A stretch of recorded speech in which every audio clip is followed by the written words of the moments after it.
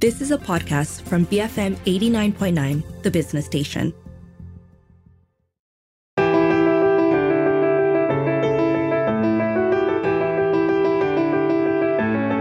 Hello, you're listening to Beyond the Ballot Box. I'm Darshan Johan. Earlier this year, Malaysia took the highly progressive step to abolish the mandatory death penalty. Just to be clear, Malaysia still retained the death penalty in general, but it's now completely under the discretion of the judges. In other words, prior to this, there were a number of offences in which if you're found guilty, you will receive the death penalty regardless of the circumstances or what the judge thinks. Whereas now, the judge will have the final say. But is this enough? After all, in a world plagued by injustice and inequality, the death penalty in any form stands as a grotesque symbol of our society's flawed pursuit of justice. On today's show, I'll be having a conversation with two brilliant minds from India. First up is Shreya Rastogi, Director for Death Penalty Litigation and Director for Forensics at Project 39A, as well as Nitika Vishwanath, Director for Sentencing at Project 39A. We're going to be talking about why the criminal justice system needs to be reformed and why the death penalty has got to be abolished altogether. Shreya, Nitika, welcome to the show. Thank you so much. Thank you for having us. So, Shreya, let's start with you. And I just want to understand Project 39A a little bit. What exactly is it and how did it come about? So Project 39A is a criminal justice center based out of National Law University in New Delhi. We work across 5 different areas within the criminal justice system. So those include the death penalty, which we're going to talk about today, but also our work on forensics, mental health and criminal justice, legal aid, and prevention of torture. So this is our 9th year of existence. We're going to turn 10 next year. And we, in fact, started in 2013 with a research project, a pan-India study of those socioeconomic profile of those who've been sentenced to death in India. And the aim of the project was also to understand who is India sentencing to death, but along with that, to understand what is the experience that these individuals have as they go through the criminal justice system. And so a year into the fieldwork of for that project and all the narratives that we'd heard from the prisoners and their family members, of course, there were many things that we heard that really deeply affected us. But one of the most striking features was just how abysmally people are represented on death row, right? And for a variety of reasons. So that is what kind of compelled us to initiate a full-fledged center where we started representing prisoners on death row as well. And that's what started our journey into the criminal justice system. How did you embark on this journey? Why are you so passionate about this? So I'm actually an alumna of National Law University, Delhi. I'm from their first batch. So I graduated in 2013, right when this project was starting. And for a year after graduation, I was actually working at a corporate law firm, right? Right. But what I found myself doing, like when you're working long hours and, working on a lot of due diligence, whatever. But I always would go back home and just read about social issues and talk about that with my friends. And so something just didn't feel right. I thought that I wanted to do something else with my life.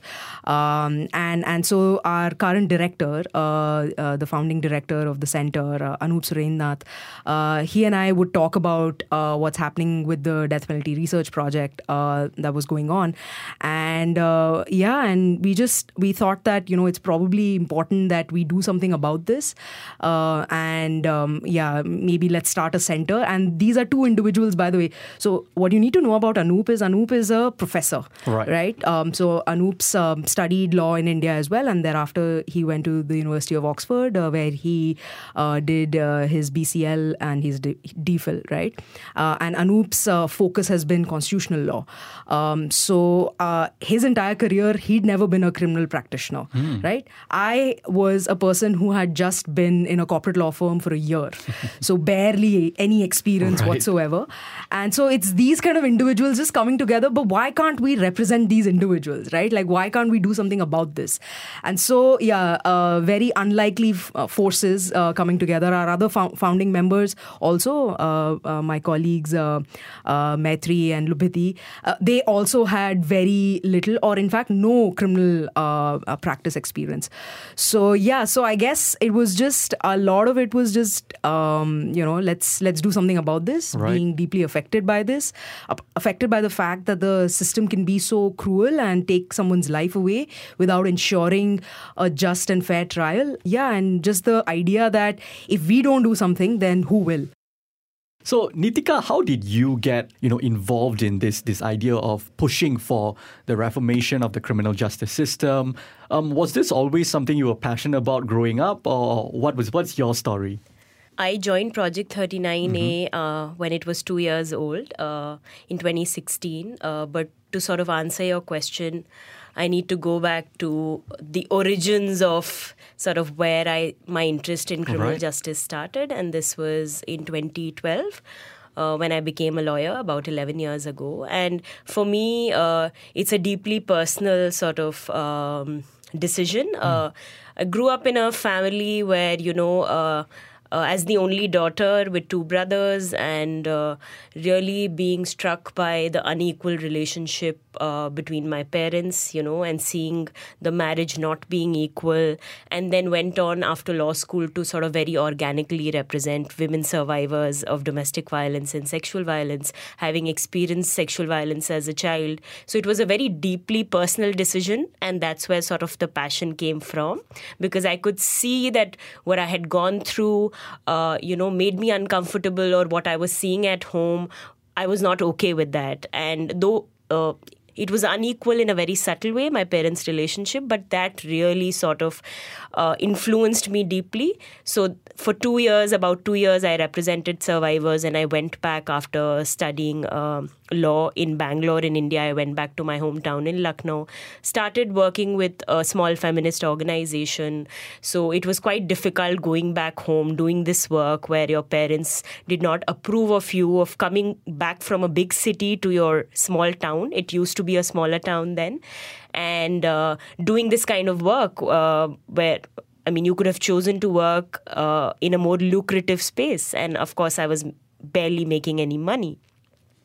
And 2 years of that is how I think those were very important years. The first 2 years being exposed to the criminal justice system, working with the police, and really seeing what was happening at the grassroots level. And from there, I sort of organically got interested in feminist theory. And then I went on to do a master's degree in India in women's studies. And for my master's, my research was a courtroom ethnography of rape trials, where I went back to the courts in Lucknow.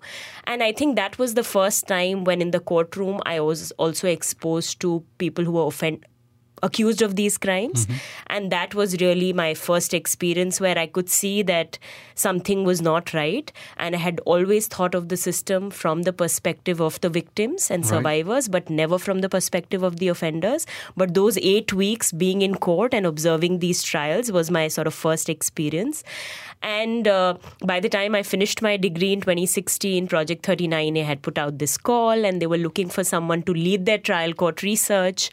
And that was everything that I was interested in. So for me, it's like, it was almost as if destiny had planned this for me. And ever since I've been at Project 39A, and it's strange. It's a strange analogy, like how I think of my relationship with Project 39A. And I don't think I've ever said this in public, that I almost think of it as my adopted child. Like, it's a political commitment that is, it's a lifelong commitment now. India, just like Malaysia, is a former British colony, and there are a lot of overlaps in terms of the way our criminal justice system is structured and all of that, right? In fact, throughout the years, we learn a lot from India. So where is India right now in terms of the death penalty? What are the laws? In India, there are several central and state legislations under which the death sentence can be given. This will be for a variety of offences. Offences which obviously include the loss of life, so homicidal cases. But there are also a whole range of non-homicidal offences for which the death sentence can be imposed. So this would include, the big category here is child rape. So the rape of any person below the age of 18, and in specific contexts that sentence can be imposed. But there's also death penalty for a variety of other offences like terrorism offences. And then some very obscure offences where, blowing up a pipeline, I think offences on the Delhi metro. Right. Those are also punishable with death. So it's a whole range of offences for which the death sentence can be imposed. But the big categories under which currently people are on death row in India, those include murder and rape and murder. So those are the two big categories. What about when it comes to drugs? Because Malaysia has very draconian drug policies, right? Yeah. If, for example, even cannabis above 200 grams, you can get the death penalty. What is it like in India in terms of drug policy? Yeah, so in India, the drug offences, it's only if you are convicted of a repeat drug offence, can you be sentenced with death. And I should also add that across the law, right, we've never had mandatory death penalty. We had it for one offence, which was held to be unconstitutional. And so since then, while there are still a few offences that remain across different statute books that are written in a way that make the death penalty as the only punishment that can be given if in case a person is convicted. But the court has, back in 1983, the court declared mandatory death penalty as unconstitutional, right? So our capital sentencing is entirely discretionary. So that's very important to note, because Malaysia only just abolished the mandatory death penalty and moved towards a full-on discretionary death penalty, right? So some might then point and ask, why should we then move towards total abolition? We've already, let's say in the case of India, already for a very long time not had the mandatory death penalty, is fully discretionary. Why do y'all think it's still important to take even more steps towards a total abolition? So I think before I answer the abolition question, I think it's important to understand that why is it that mandatory death penalty is bad?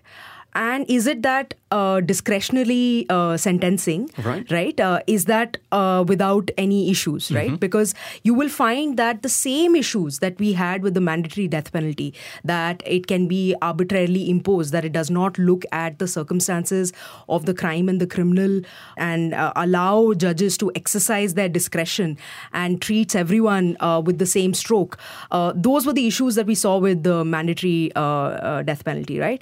But the problem is that it's not as if just by adding the option of other sentences that you're able to cure the issues, the deeper constitutional issues that you had with the mandatory sentencing.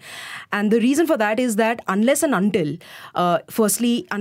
you have a clear sentencing framework within which the sentences will be handed out, you have a robust legal aid, legal representation system where you ensure that the offender is properly represented, has the ability to meaningfully make arguments related to conviction as well as related to sentencing, that the sentencing hearing, in fact, is very evidence-based, that it requires the judges to look at the facts and circumstances of the case, and the judges actually do that in a manner which is equal across cases, right? That equality of process is ensured for everyone. Unless and until these things happen, even discretionary sentencing will be arbitrary. It can be disproportionate, right? It will have due process issues.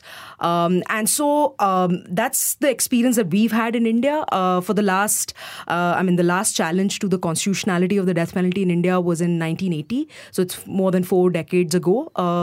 And the life of the law since then has been one which is rift with so much arbitrariness that we see that it's almost a lethal lottery, right? The judges that get to hear your case, because some judges will be more willing to hear these arguments, would ensure that a proper hearing happens on sentence, that time is given to the offender to prepare on issues of sentence, and then only the sentence is handed out. But some other judges will see this almost as a mechanical exercise, right? And so that's what we've seen in the last 4 decades.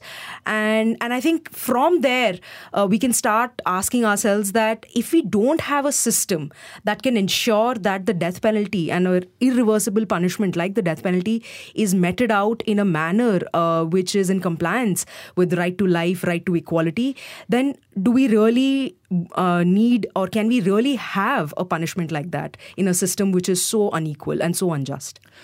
Has there been momentum over the past, let's say, decade or perhaps 2 decades, or even the last 5 years in terms of pushing towards total abolition? Talk to me about some of the challenges and accomplishments in this regard. In particular, also, how does Project 39A engage with issues related to death penalty in India?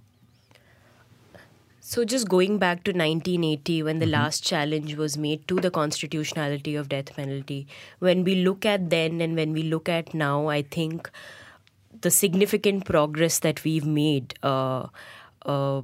towards, I guess, challenging the death penalty again is really the fact that at that point there was no empirical evidence on the administration of death penalty. Right. So when the court was looking at that question, it was looking at it in a very abstract, philosophical manner.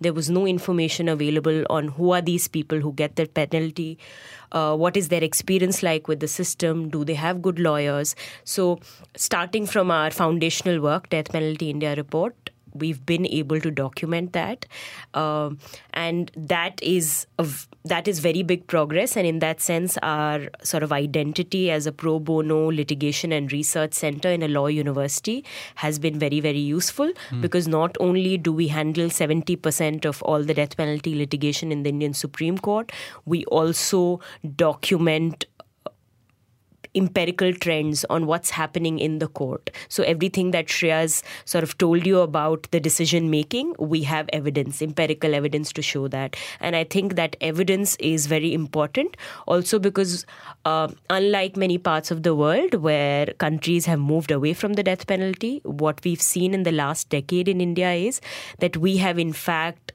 expanded the legislative scope of the death penalty, especially for sexual violence, where now we have death penalty in place for non-homicidal child rape, which is in violation of the international law standard, which says that death penalty has to be restricted for most serious crimes and for intentional killings. So, of course, our parliament has been moving towards penal populism and harsh and tough on crimes approach. And that's where our courts become very, very important, because we've managed to restrict the use of the death penalty on these individuals, secure multiple acquittals, a lot of them this year, along with commutations of death sentences. So I feel like in terms of challenging the death penalty, court is going to be our site. Now, of course, it remains to be seen whether the court is going to say that, okay, we understand that our laws are defective or there are lots of gaps, and maybe perhaps they'll say that, okay, let's strengthen the law more, and they may not entertain the question of doing away with the death penalty in and of itself. But I think we are at a very important place in terms of death penalty in India, because last year one of our cases sort of led to a suo motu writ, the Supreme Court sort of taking cognizance. And for the first time in 4 decades, the Supreme Court took cognizance of the fact that the death penalty sentencing framework that was laid down in 1980 has serious defects, and the sentencing law needs to be reformed. And we feel like it's a very important moment for us to achieve everything that we've sort of seen and to really try and make a difference. On the show with me today is Shreya Rastogi and Neetika Viswanath from Project 39A. We will continue our conversation after the break. Keep it here on Beyond the Ballot Box, BFM 89.9.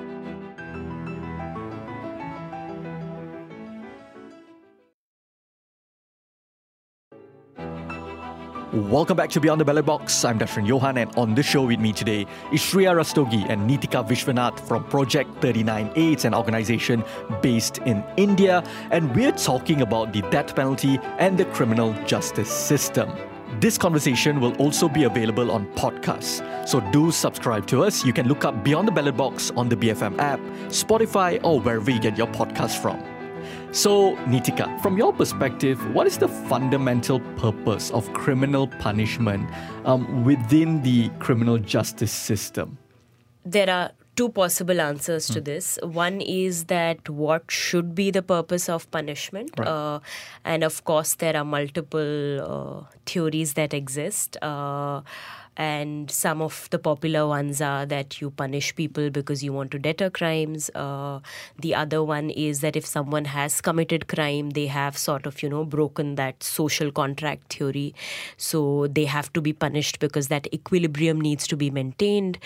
So a lot about the punishment being in proportion to the crime, which is to say that it has to be proportional to the harm that you've caused. Then there are other theories, but broadly they fall within this category of utilitarian, right, or where there is utility to the punishment, or the other theory where it is not about any utility but punishment being important in and of itself. Now, of course, these theories exist, but what is interesting about our system is that we've never really had any official conversation on why we punish, and it's a country that punishes harshly. It's a country that sentences people to death, and we have constantly been moving to harsher and harsher punishments. In fact, that has become our vision of criminal law reform: lesser rights for offenders and harsher punishments. But it's a system that has never really given a thought to the fact that why do we punish? And you will often find parliamentarians, and especially in the sexual violence context, citing in the parliament and in media that they want to protect our women and children, and they're doing it to deter these crimes. But that completely loses sight of the fact that criminal law, in fact, is not well placed to address social issues like sexual violence. And in fact, it has a very, very limited role.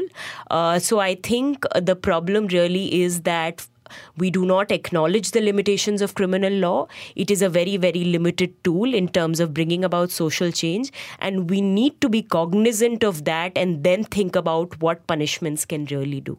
Right. So when you're pushed for abolition, Shreya, I want to get your thoughts on this as well. What is the sort of end goal, right? When we look at Project 39, what is the big philosophical change that y'all are trying to achieve?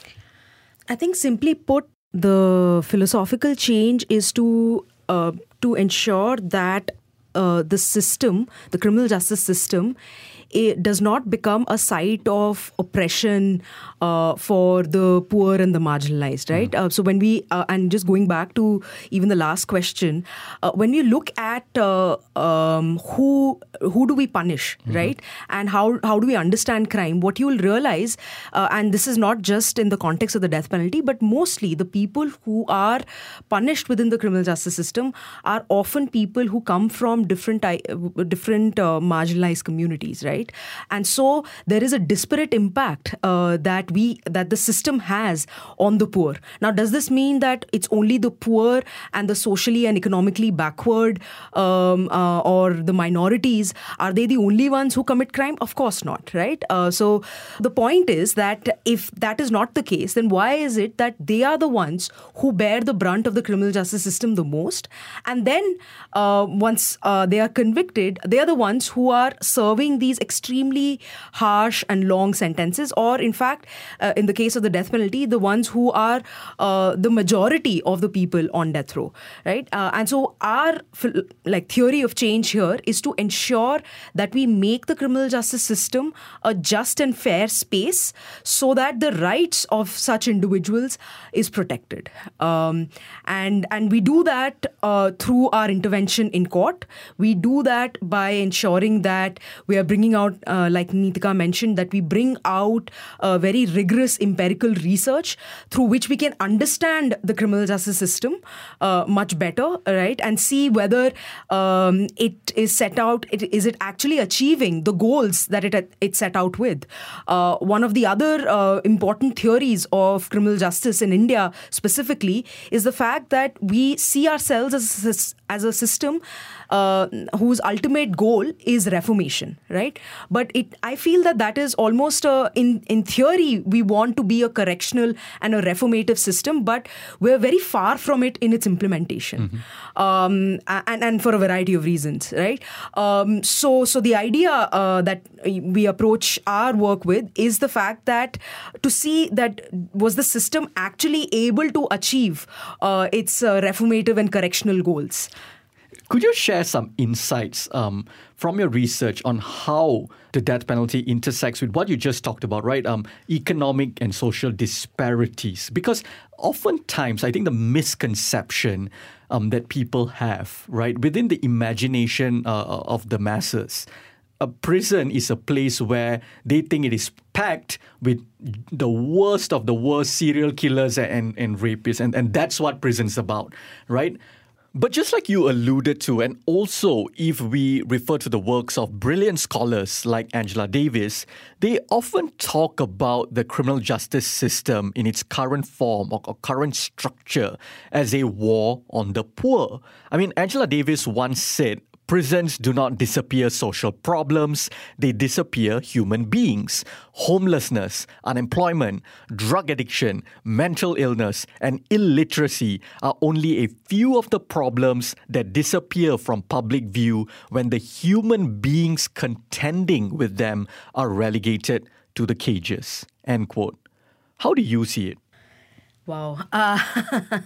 Yeah, you're absolutely right. That when we understand who we punish, mostly you will find that it is the poor and the marginalized. And so therefore, the question that comes up is that are we in fact criminalizing these acts, these offenses, or are we criminalizing poverty? And yeah, that's absolutely true for India as well.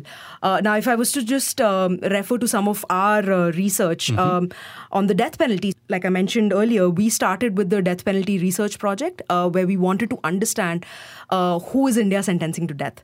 And I mean, obviously, as we started this project, we had an intuition about the fact that we'll find it's the poor and the marginalized. But empirically, there was no evidence, right? And there was very little evidence to support that. Now, some of the statistics and just the trends that we saw. So there were 74% of the people that we interviewed, and these were all of India's death row prisoners from 2013 to 2015. 74% of them were economically vulnerable, right?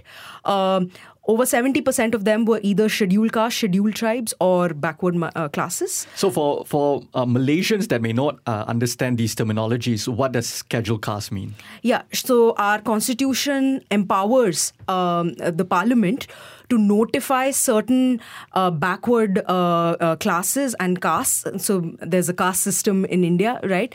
Those castes that are extremely, historically have been marginalized, those are are notified to be as scheduled castes, so that the different aspects of the law may therefore provide a certain kind of reservation and for such castes, right? So most of the people that we saw on death row, they either belong to either scheduled castes, scheduled tribes, or other backward, economically and socially backward classes. There were a high number of religious minorities as well, and specifically for certain type of offences, you found certain religious minorities to be at the top. There's that, and then we found that many of the people, like only there were 23% of the people who had never even been to school. Right, had received no type of formal education, and over 60% of them had not even completed their secondary education. So what all of this tells us is that the people who we are imposing the harshest punishment on are people who are extremely, extremely vulnerable, right? These are people who will not be able to fight for their rights, while in theory, they have a lot of rights. Everyone has the same right under the Indian Constitution, right? Be it a poor person, a rich person, a Muslim, a Dalit, a Hindu, a Christian, all of us have the same rights. But when you're coming from a certain social and economic background, you do not have the power to be able to enforce your rights. And that is what has played out in the Indian context. Nitika, I'm very curious to get your thoughts as well. You told a very interesting personal story about your journey, and you begin your activism journey and looking at the world through a feminist prism. Now that you are working on criminal justice reform, the death penalty, talk to me about the intersectionality or the overlaps you see between the feminist struggle and the struggle to reform the death penalty, for example. Thank you for that very interesting question. I've often thought about it.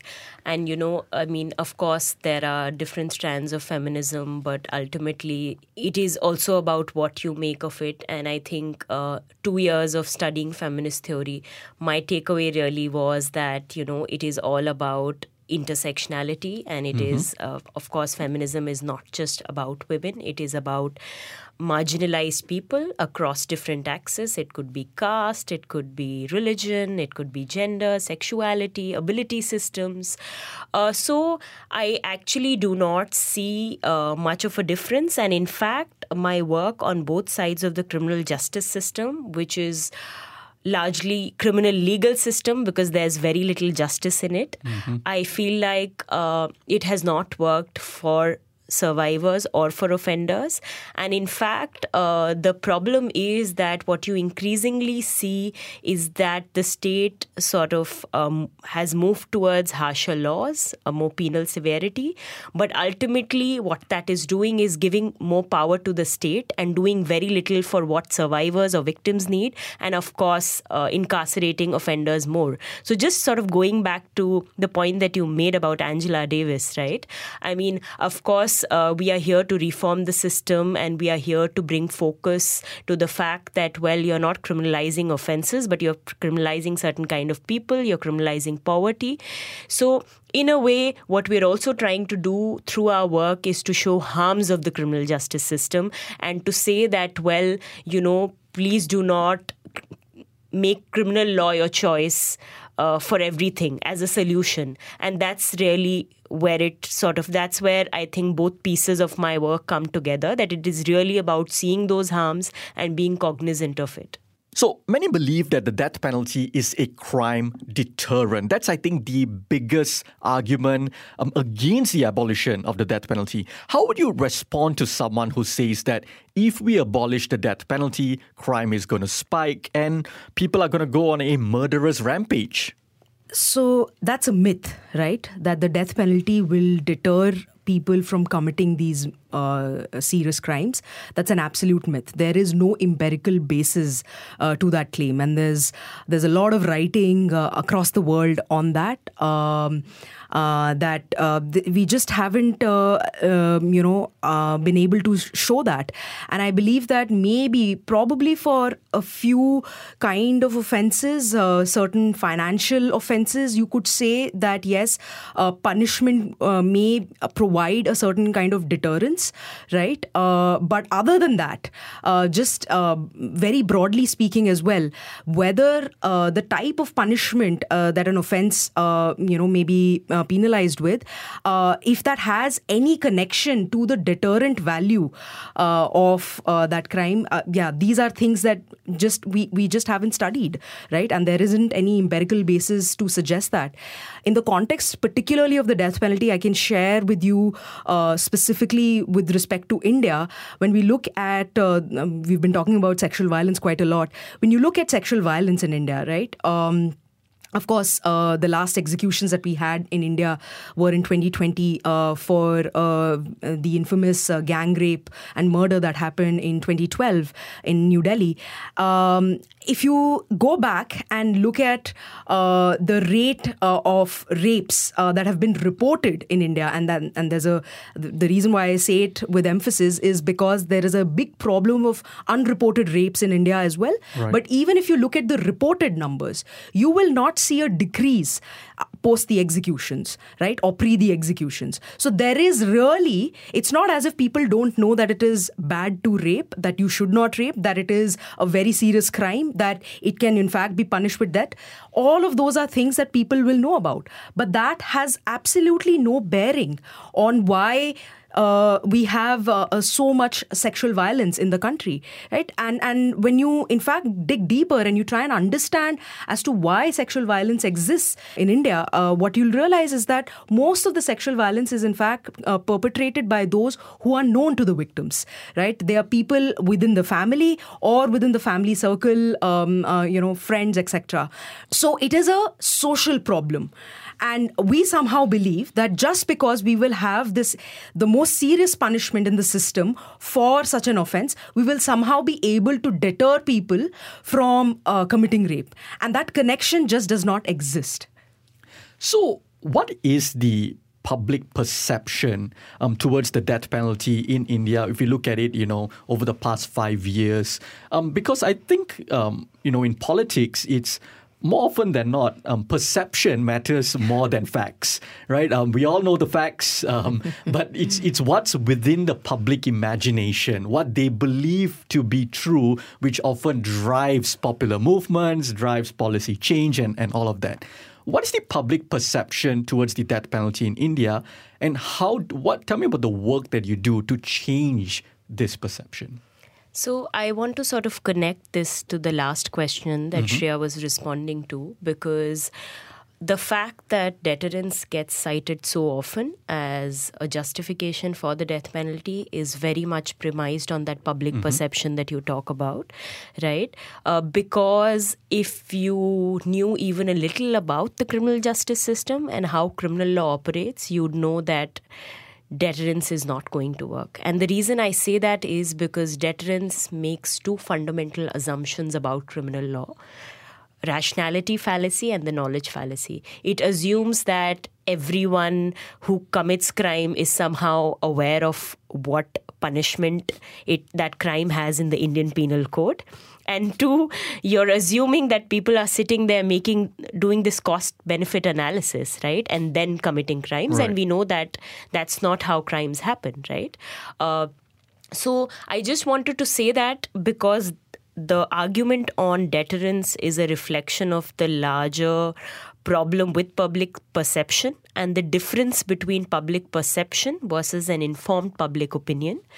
And a lot of the problems that we see in the criminal justice system in terms of the demands for the death penalty, harsher punishments or lesser rights for offenders is coming from that completely uninformed place.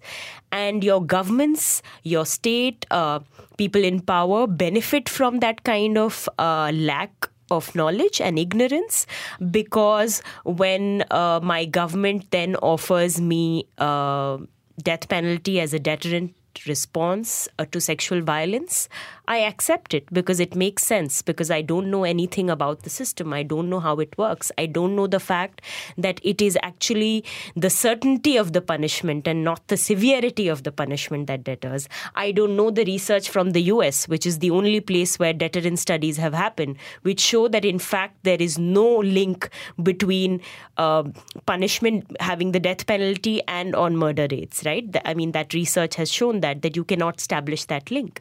So I think the biggest issue really is first making the public discourse more informed, and that's what Project 39A tries to do, along with other work on generating research and doing litigation. It's to really convert very technical and complex conversations into a lot more accessible forms, be it videos, be it writing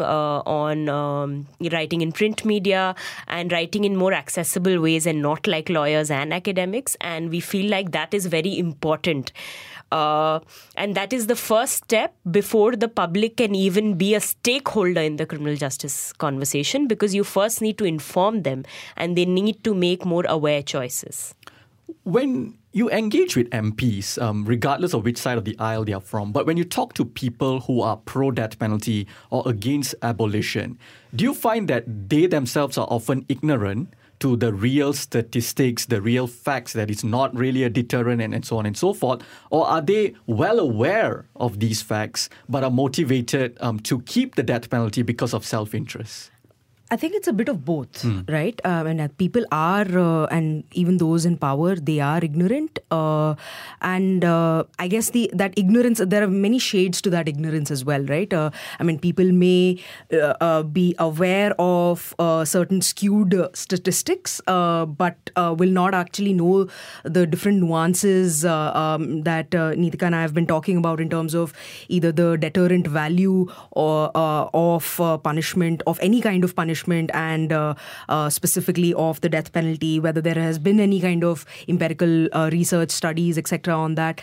So there's that. But there is also equally, I think for a large part, it is very much a political choice to keep the death penalty, because it's coming from the perspective that if I tell my electorate that, yes, there is rising crime and I am going to solve this by getting rid of these individuals, these bad apples in society. And once I do that, the streets will be much safer for all of us, right? That's an easy pitch to sell.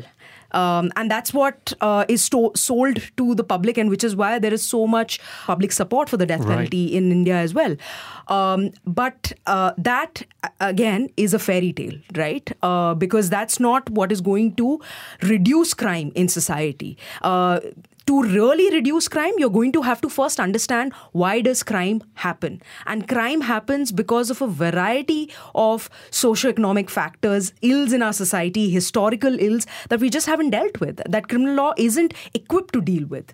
And that is real hard work, right? So it's a political choice whether I want to do that hard work and really solve this, or do I want to stay in power? And to be able to do the former, right, you're going to have to understand the aims of the criminal justice system, not from the binary of what are victim rights and what are the rights of the offender, but rather from the perspective of what does the society really need, and what should the Constitution kind of guarantee? What does the Constitution guarantee for every citizen within our society, right? You're going to have to do the thinking and reimagine the way in which you're addressing and responding to crime. Oftentimes the assumption is, or the assumption towards abolitionists is that, so are you telling me that you want all the rapists now to just walk free? Is that what you're doing? There's this, again, it goes back to this perception that people have. What are y'all proposing? If not the death penalty, then what? For offenders of serious crime, you're talking about people like serial killers and all of that. What is the appropriate sentence to dish out? I mean, India and Malaysia are not the only places in the world where these serious crimes are committed, right? Absolutely. But a lot of countries manage without the death penalty, and those countries have life imprisonment as the harshest punishment. But what I do want to say here is that in this effort to abolish the death penalty and move away from it, one has seen another evil arise, which is life imprisonment without the possibility of ever getting out. Right, which is almost like the death penalty. Absolutely. Right. So I think, and just going back to what Shreya was saying, I know that reformation has only been a theoretical concept so far, but I think we need to really practice it. And so I would say life imprisonment, but that option to reform, rehabilitate, be better, and get out has to be there. You have to give everyone a chance and a hope to do better, to be better. And I'm sorry if you think that you cannot do that, then you should not be punishing anyone at all. I also want to sort of go back to like the last conversation that we were having about the utility of the death penalty. Right. And I feel like while deterrence is often offered as the main justification, it is because we are embarrassed to acknowledge the fact that we know deterrence is not going to work. Ultimately, it is all about vengeance and bloodlust. And I think we need to start acknowledging that and confronting that and asking ourselves that, what do we really make of that as civilized nations, that we still have that urge to take away people's life, vigilante justice, mob lynching, very little patience for due process. It ultimately is about that. And I think that politicians know that they can cite deterrence, but ultimately they're appealing to this sense of retribution in us, and it's working. So unless we confront that and unless we meaningfully start adopting goals of reformation and start seeing prisons as those spaces, I don't think we're going to make any change. But yes, the alternative is life, but life where there is an option of getting out.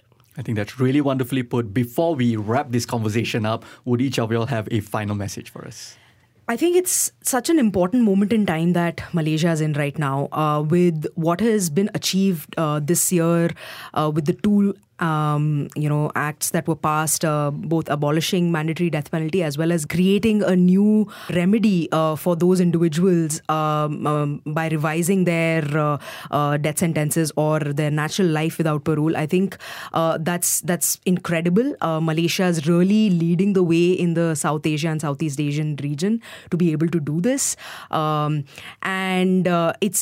feel that my message would be for Malaysia. What I would hope to see, in the coming year would be how this resentencing process that is now going to begin before the federal court, how that is going to play out in a manner which ensures that the resentencing happens in compliance with the aims of the Constitution, right? To ensure that, again, by having discretionary sentencing, that we are not committing the same problems of arbitrary sentencing that was happening with the mandatory death penalty. So I think that would be the real place where we need to work together, and we need to do this work collectively as judges, as lawyers, as prosecutors, as the public, because this is going to require serious investment of time and effort in understanding, firstly, who these how many cases there are out there. I believe there are more than 1,000, almost 1,020 people who are going to undergo this resentencing process. So to first identify those individuals, to ensure that all of them know about their rights through this process, to ensure that either they're getting the minimum sentence, or if they're not getting the minimum sentence, and if you're still thinking about the option between life and death, that we use death penalty only in the most exceptional cases, if any, and arrive at that conclusion after rigorous and evidence-based sentencing hearings have happened, right? Where both the state as well as the accused is given an opportunity to present to the court their evidence on sentencing, specifically evidence of mitigation, because these are all going to be individuals who have served already very, very long-term sentences, right? So my message would be to ensure that we know about these individuals as much as possible, that the lives of these people is brought before the court, that they are contextualized, that what has happened to them in the years of incarceration, that is also brought before the court, that there are rigorous assessments which are done to their mental health, so that we know all of this before we actually decide the big question of life and death. Neetika? I completely echo what Shreya said, and I think the only thing that I'd like to add is that as the Indian system, it has taken us almost 43 years to have some semblance of a constitutional framework in a form where questions of life and death can be decided fairly. I mean, it's another thing whether that is actually happening at all levels. But I feel like Malaysia has that opportunity to do that right from the beginning and learn from some of the mistakes that we made and not make that mistake. So I think it's a great, incredible opportunity. And what is really great is that Malaysia has not only done away with the mandatory death penalty, but also with life till the end of natural life.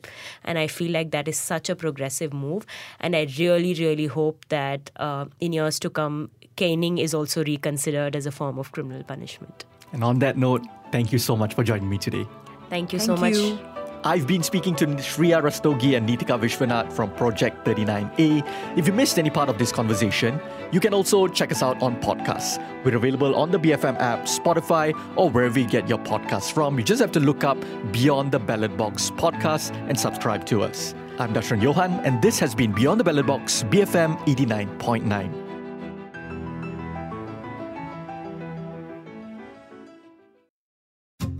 You have been listening to a podcast from BFM 89.9, the business station. For more stories of the same kind, download the BFM app.